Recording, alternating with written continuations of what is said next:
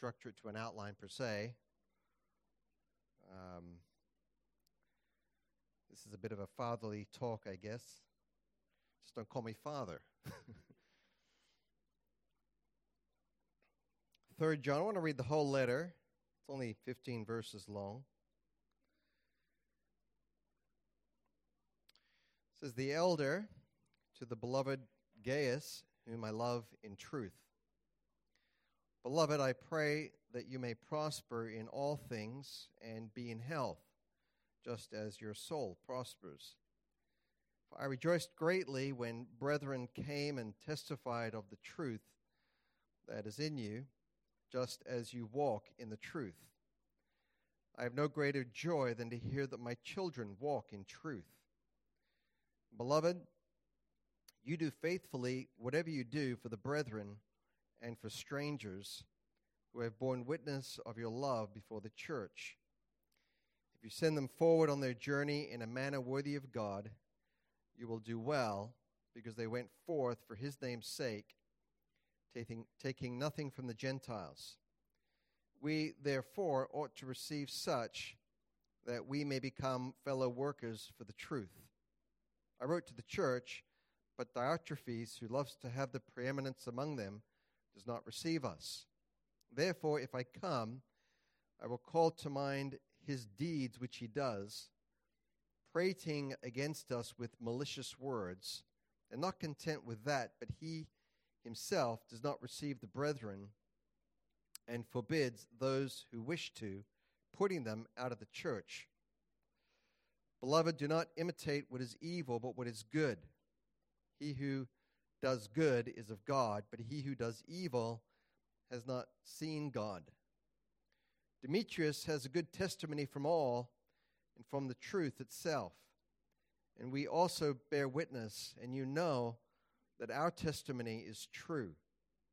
I had many things to write, but I do not wish to write to you with pen and ink. But I hope to see you shortly, and we shall speak face to face. Peace to you. Our friends greet you. Greet the friends by name." Obviously, we have here a very personal letter from the Apostle John. Many of you knew my father. He passed away about 5.5 years ago. It's been a long time, but he was the pastor of this church for 29 years, if I recall correctly. As his eldest son and co-pastor for nearly 20 years, I can say that I knew him pretty well, and although he was not a perfect man, he was a good and a godly man. My dad was a very gifted surgeon. He had steady hands.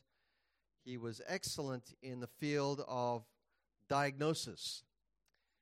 Many of you may recall Keith Morton, our first deacon. He was in hospital with an emergency many years ago, and the doctor misdiagnosed him. And my dad happened to be visiting at the time, and he recognized the error. He made the correct diagnosis, and he saved Keith's life. And Keith was forever thankful for that.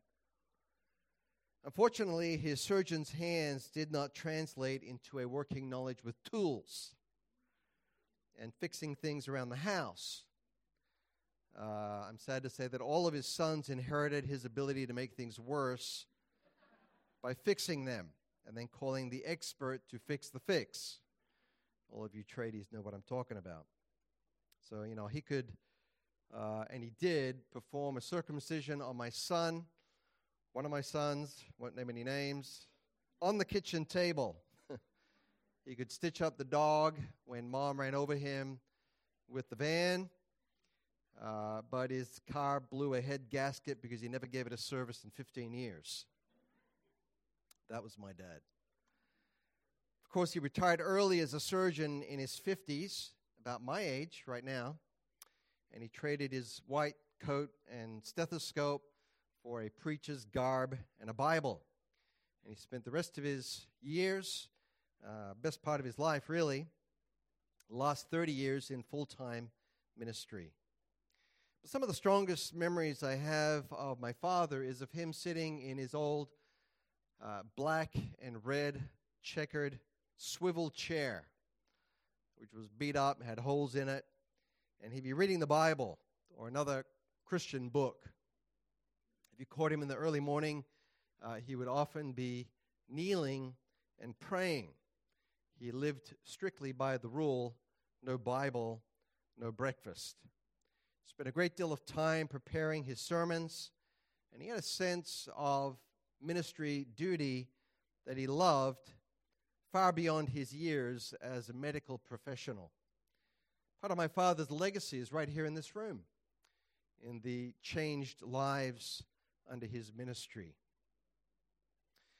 Fathers, if one of your children could speak freely about you as a father, what would they say?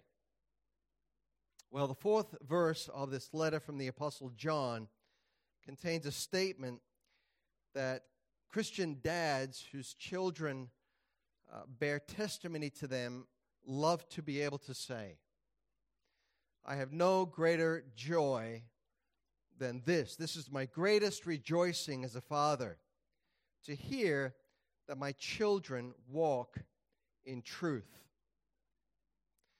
Those words are often quoted by Christian parents who are so aware of their many failures as parents that they recognize the only reason their children are going on with the Lord is because of His grace and work in their lives. In other words, it's not primarily because of their own faithfulness or the consistency of their parenting, as hard as they worked on it, but it truly is a work of God. They can see the Lord's hand on their child because their child is responding to the truth, and that brings them great joy. You really have to be a Christian parent to understand this, but once it happens, you can agree with this statement. Now, as it's written here in 3 John, this is actually the statement of an apostle regarding this man Gaius, about whom we know nothing except for what is written here. John the apostle is writing this to him not as his physical son, but possibly as someone whom John himself had led to Christ, or if not that, certainly someone over whom John had some pastoral oversight. In fact, notice in the verse, John does not just refer to Gaius, but to his children, plural. It's my children. And so this is a reference to those who were under the pastoral care of John the apostle to some degree, his spiritual children. And this is the sense in which this statement is being made here. But let me assure you that it is entirely appropriate for any Christian father or mother to take these words and apply them to yourself when you see your own sons and daughters going on with the Lord. In other words, if this is appropriate for you to use when referring to someone you're discipling or someone that you've led to the Lord and they are your spiritual child in that sense, how much more appropriate is it for you to use this of your birth children whom you are discipling in your own home? But notice that what gives the apostle his joy is stated in just 3 words at the end of that verse. It's the fact that they walk in truth. Other versions say that they walk in the truth. 4 words, because the Greek article is found in some of the later manuscripts. So this morning, I would like to examine a father's greatest joy in this respect, that his children truly are walking in truth. And I think it's necessary for us to begin by asking the question of what that actually means. What does it mean to walk in truth or walk in the truth? We have a good number of children in our church family, or those who primarily live in their parents' home and rely on their parents to support them. So I want to ask you in particular to think about this question. What is truth? In a world that no longer recognizes absolute truth, or it encourages you to follow your own truth. What is truth? We remember that Pilate asked that question of Jesus Christ. What is truth? So how would you answer that question? Of course, Pilate didn't know that the very person he was asking had once said, I am the truth. Of all the human beings in history, I am the one who is truth. You remember that the Lord on the previous evening said to his disciples, I am the way, the truth, and the life. No man comes to the Father but by me. But then, in addition to Jesus Christ being the truth, you know that the Bible you have in your hands is the Word of God, and that is the truth. Jesus said this in his high priestly prayer. In John 17, he prayed to God the Father, and he said, your word is truth. So the Bible is the truth of God, and the person it introduces to you as the Savior of the world is himself the truth. So what does it mean then to walk in that, in the truth? Well, you know that it's not talking about using your physical legs to move from place to place, right? But it's talking about our living and the way that we live in terms of a journey that we are on. The Scriptures describe all people as being on a journey with a destination. Jesus Christ, the embodiment of truth, said that everyone is on a journey, and he said that they're either walking on a broad way that leads to destruction, or they're walking on the narrow way that leads to eternal life. And then he made this comment that there are few people, comparatively speaking, who are walking on the narrow way. You know, we're told that it took until 1804 for the world to reach its first billion people. Think about that. That never happened in the thousands of years of history in the Old Testament. Never happened in the first century when Jesus Christ walked on the earth. Another 17 centuries went by, the Dark Ages, the Reformation era, and so on, until finally, the beginning of the 19th century, the first billion people are now living on the earth. But did you know that it took just another 120 years or so for the population to reach 2 billion? And then just 33 more years to hit 3 billion in the 1960s. Today, we have crossed into 8 billion people. And that, of course, explains our crowded streets and how many people are at the airport terminals. It explains why travel is so difficult, why lines are so long. There are so many people on the earth today in just a very short amount of time. Now listen to this. Jesus said, okay, very few of them are on the right way. Most of them this morning are on the broad way that leads to destruction. In fact, how many thousands of them are sitting in churches today in this country, and they're on the broad way? How many billions are waking up on Sunday morning only to continue their stroll down the broad way? We are on a journey. We are either walking according to the truth, according to Jesus Christ, the Son of God, and what the Scriptures teach, or we are not. Well, this passage is approaching us with the words of one whose heart is just filled with joy, because there are these little people who are coming along behind him, children in whose lives he's had the opportunity of influencing. And he can say of them, not that they're sinless, not that they don't make mistakes, not that they never stray, but he can say that the general character of their lives is a journey in the truth. They are walking as best they can according to Jesus Christ and His Word.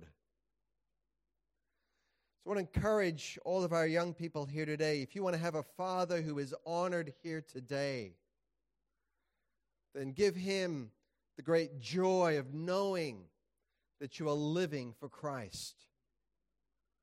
And if this has not really been the pattern of your life for some time, then now is the time to commit to it, to tell him you're making that commitment today.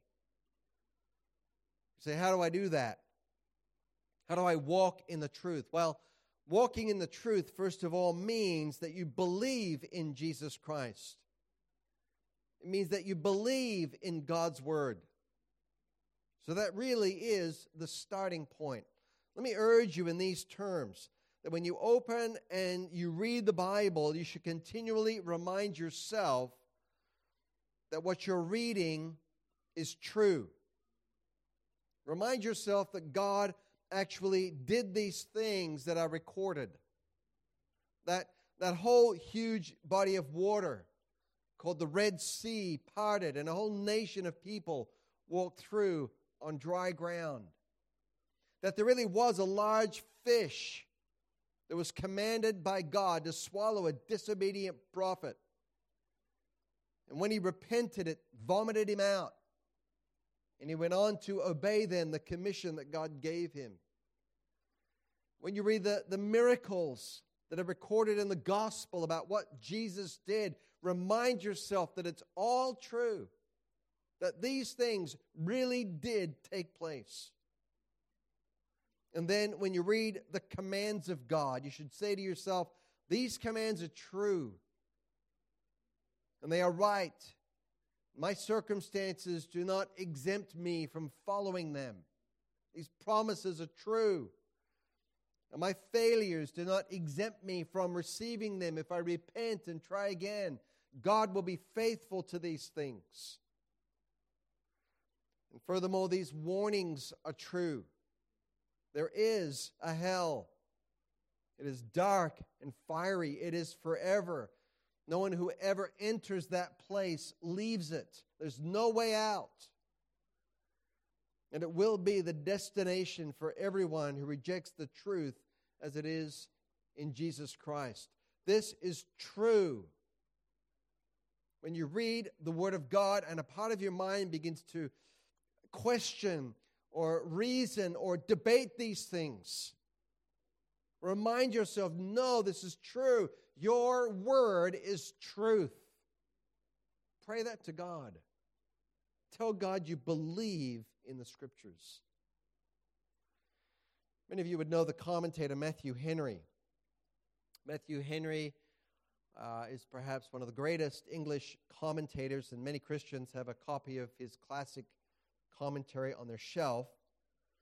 Henry was raised in the home of a man who paid a great price because he believed that the Bible is the truth. In the very year that Matthew Henry was born, his father, Philip Henry, was ejected from the ministry, and for 26 years after that, he was persecuted because of his belief that the Bible is entirely the truth and nothing else is the truth in Christ. Well, when Matthew Henry was 11 years old, this is what he wrote. I love the Word of God. Are you 11 years old this morning? Are 11-year-olds in here? Are they in children's church? Are you 12 years old? You want to be able to say that. I love the Bible. I esteem it above everything. I desire it as the food for my soul. I greatly delight in it, and I delight in the reading of it and the hearing of it. And I love the messages and the ministers of the Word. I'm often reading it. I rejoice in the good success of it. And then he says this, all of these were given as marks of true love to the Word in a sermon that I lately heard on Psalm 119, 140. Now, whether he heard his father preach that sermon in his household, maybe in secret to other believers, or whether he heard a minister in the Church of England, preach it because his father still took his family to the Church of England to hear the ministers, even though he himself was ejected from that ministry. Still took his family to church. But either way, this 11-year-old boy heard this sermon, which evidently gave these evidences that you really do love the Scriptures. The writer in Psalm 119, 140 talks about loving the Word of God. Do you love the Word of God? Well, here's how you would know. You'd often be reading it. You delight in it. You like to hear it preached. And this 11-year-old boy is saying, well, that's the way I feel. I like to read it. I like to hear it preached. That's part of walking in the truth. Young people, are you experiencing the beginning of those feelings in your own heart and soul? Are you starting to know what it is to love the Word of God? Do you find yourself wanting to read the Bible? Are you listening to the sermons on Sunday and taking notes and really enjoying it when someone explains something in Scripture that you haven't understood before? That's part of walking in the truth. But secondly, there's also this matter of really living that truth. I want to call your attention, young people, this morning to the fact that God wonderfully blesses a child who responds to Him in the way that Samuel did. When God came to Samuel at night and spoke to him, you remember that Eli, the priest, told him how to answer God. So the next time God spoke, what did Samuel say? Did he say, hey, don't talk to me anymore, God, I'm trying to get some sleep here? No. What did he say? You remember? Speak, Lord, for your servant hears. He's listening. Samuel is a child at that point, but God takes note of the heart of a young person. You know, when David was just a shepherd boy, he began to respond to the Lord, and the Lord knew his heart. When he sent Samuel to tell Saul that he was being rejected from being king, he said, I'm seeking a man after my own heart. He found that heart inside of a shepherd boy. And young people, the day may come sooner than you expect when you may be in a situation where you have to decide whether or not you're going to speak up for the Lord and whether you're going to stand for the truth, even at a young age. I think that's one reason why Scripture briefly records for us the experience of a little Israelite girl who was taken captive by the Syrians. She's serving in the household of the commander-in-chief of the Syrian armies, a man by the name of Naaman. He's a leper. So you remember that she spoke to her mistress, the man's wife, about the prophet in Israel, the prophet Elisha. So just imagine yourself in that kind of a situation. You've been torn right out of your household. You're away from your family. No possibility of ever returning home and seeing your loved ones again. So am I going to speak up or not? Am I going to say something about the God of Israel, about the prophet Elisha to this man or not? Daniel was put in the same situation in Babylon many years later. So what a joy when a young person says, Lord, you speak to me and I'll listen. And I'll have you in my heart. And I'll be someone who is after your own heart. And by your grace, I will stand for you. I will speak for you, even when I'm alone, even when no one else in my classroom, when no one else among my peers is willing to step out and say what is right. I will walk in the truth. I want you to know that brings joy, great joy to a Christian father's heart. But now I want to move on and ask the question, why does a Christian father feel that way? Well, Quite simply, it's because he is a true Christian himself. And you can't imagine a pagan father or someone who doesn't know the Lord feeling that way or raising his children in that way, but a true Christian father does. In the Bible, we have a little bit of the testimony of this young man, Timothy, to whom Paul wrote 2 of his letters. Scripture tells us that Timothy's father was not a believer. His mother was.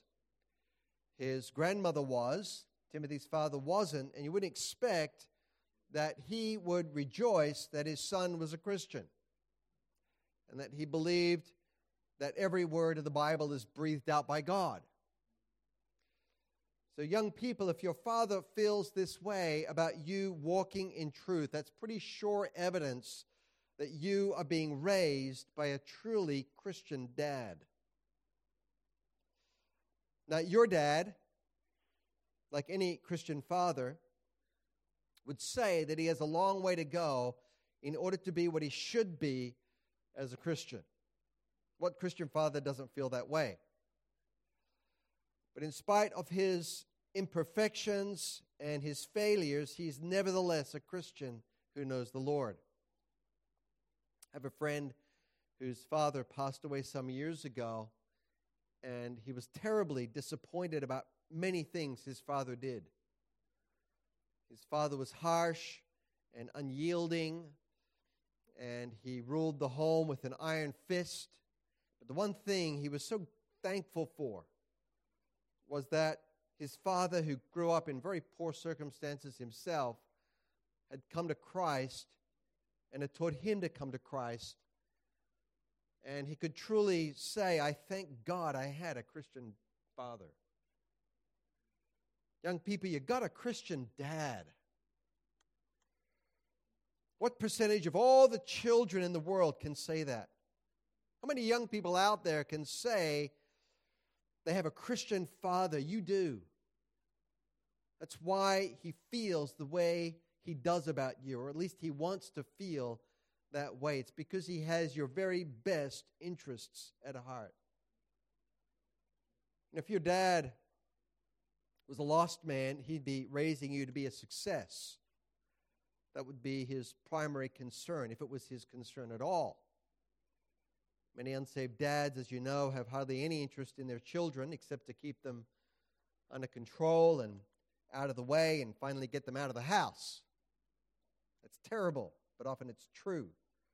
That's why there are so many adult men and women who are filled with bitterness. The homes in which they were raised had no interest in their well-being. Their children were baggage in the house, or worse. It's like the man who told me that his mother said to him as a child, I wish you'd never been born. It's a terrible thing. That's not your father. Your father has your best interests in mind. He wants your happiness in this life, yes, but your eternal happiness is on his heart. He's not raising you to be merely a worldly success. His primary interest isn't that you get into the most prestigious universities out there. He's not raising you to follow in his footsteps or do the things that he enjoys. All of that is fine. Don't get me wrong. He may have some interest in that. But the bottom line for him is that you know and serve the Lord. That's his heart about it. That's the kind of dad you've got. It's wonderful. It testifies to the fact that you have a spiritually minded father, and he actually wants you to do a lot better than he did. He wants you to live more closely to the Lord and enjoy more blessings from the Lord than he did in his life, and he would rejoice if you did. Now that explains, thirdly, what he's doing with you. You ever wondered why your father talks with you in the way that he does? And why he insists on doing the things that your family does? A lot of that can be answered in this verse because this is his heart. He's attempting to lead you to Christ and to walk in the truth of Christ. That's why when you live at home as a young person, he talks to you about these things. Now, that's not always easy. It's one thing to talk to your son or daughter when they're 5 or 6 years old. It's a whole different ballgame to have to talk to them when they're 17, 18, 28 years old. But you know, every time your dad does that, he's prayed about it. He's thought hard about what he's going to say. He's approached you with fear and trembling because he doesn't want to alienate you. Yet he really knows that you need Christ and his truth. So he gulps hard and he prays for grace and he talks to you as best he knows how. Why is he doing that? Because of this. Because he believes the truth and he wants you to believe in it. He wants you to walk in it as well. And dads, I want to encourage you this morning that sometimes your children may not come to the knowledge of the Lord for many, many years. They may leave your home without coming to the Lord. I'm sure you've seen many children from really sincere, dedicated Christian homes go through this life and leave this life and go out into eternity lost. I mean, there's no recovery of them forever. They're gone. How many godly parents have had that heartbreak? But there are also many who have seen their children eventually come to Christ. I remember a pastor friend of mine had a daughter who was very difficult to raise. She rebelled at every turn, and they thought maybe she was a Christian. They weren't quite sure, and she ended up running away and marrying an unsaved man. She broke her dad's heart. And he prayed for her to come back to the Lord for many years.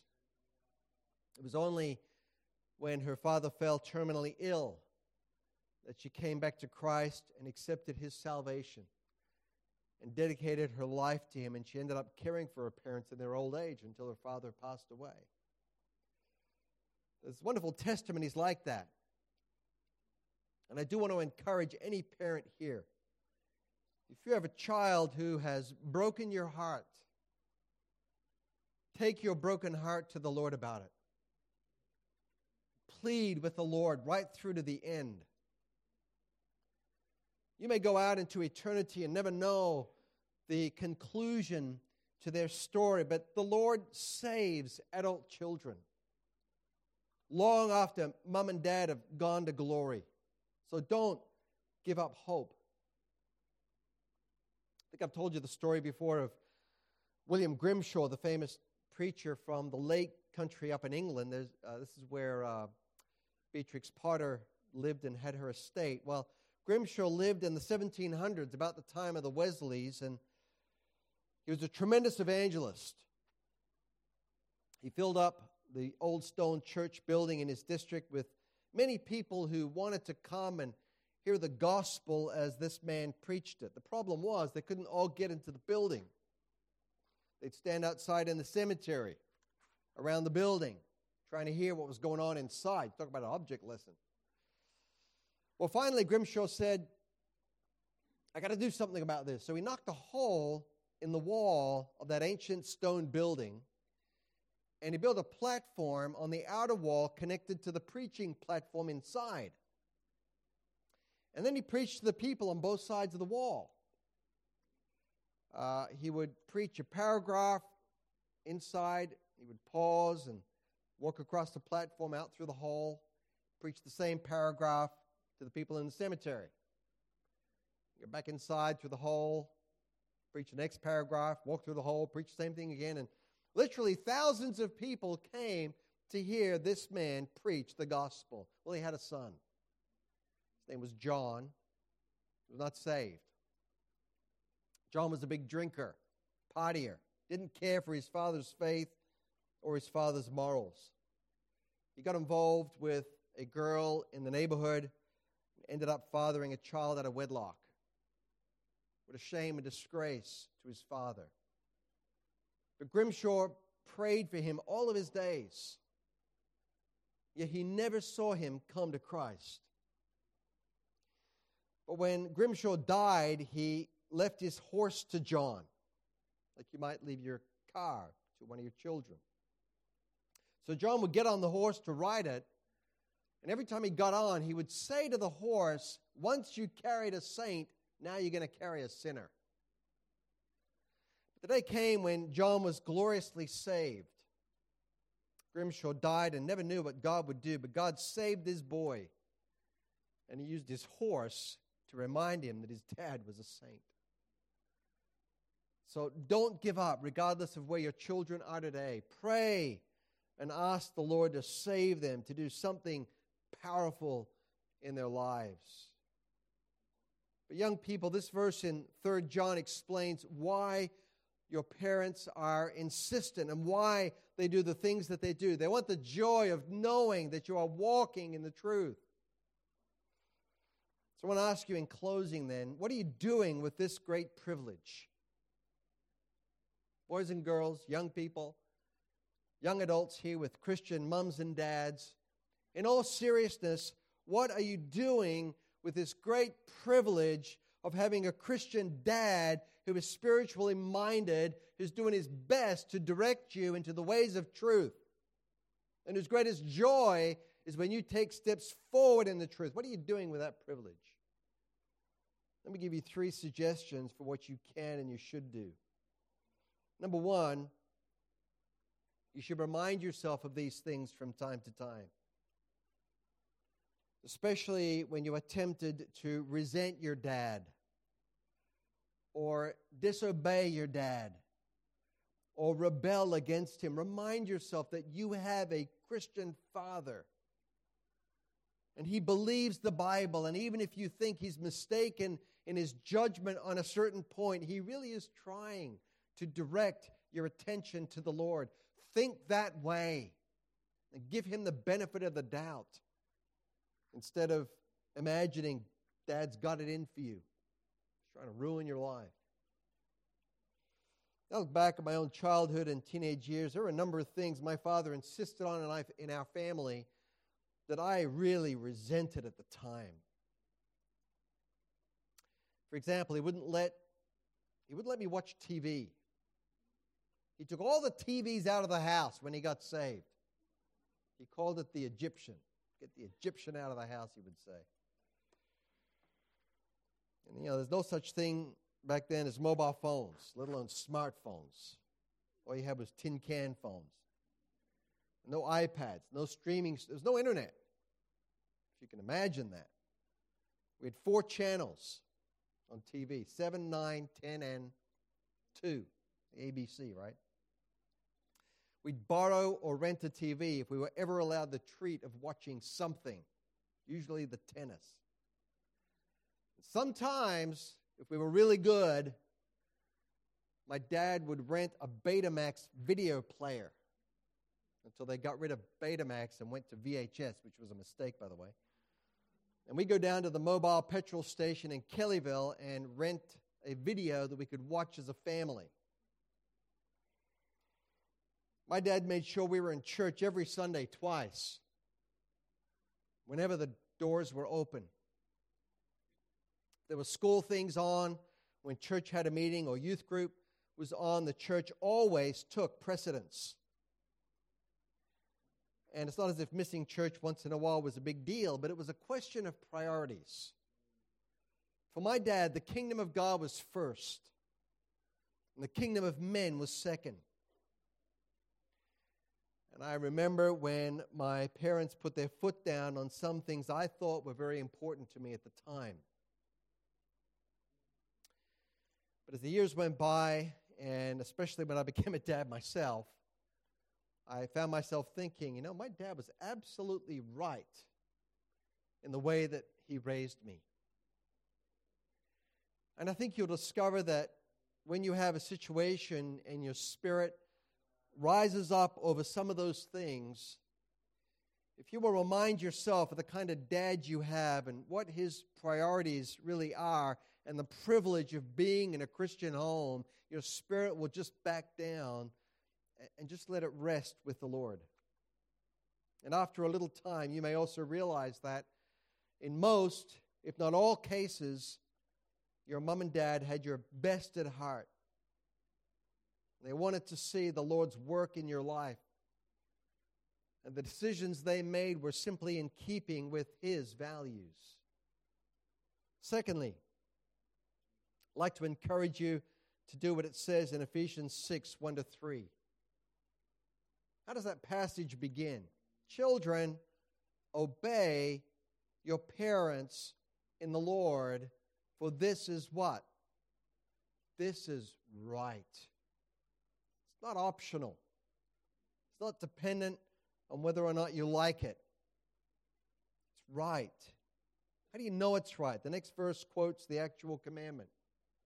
Honor your father and mother, which is the first commandment with promise. And then Paul repeats the promise that it may be well with you, that you may live long on the earth. Listen to that. Meditate on it.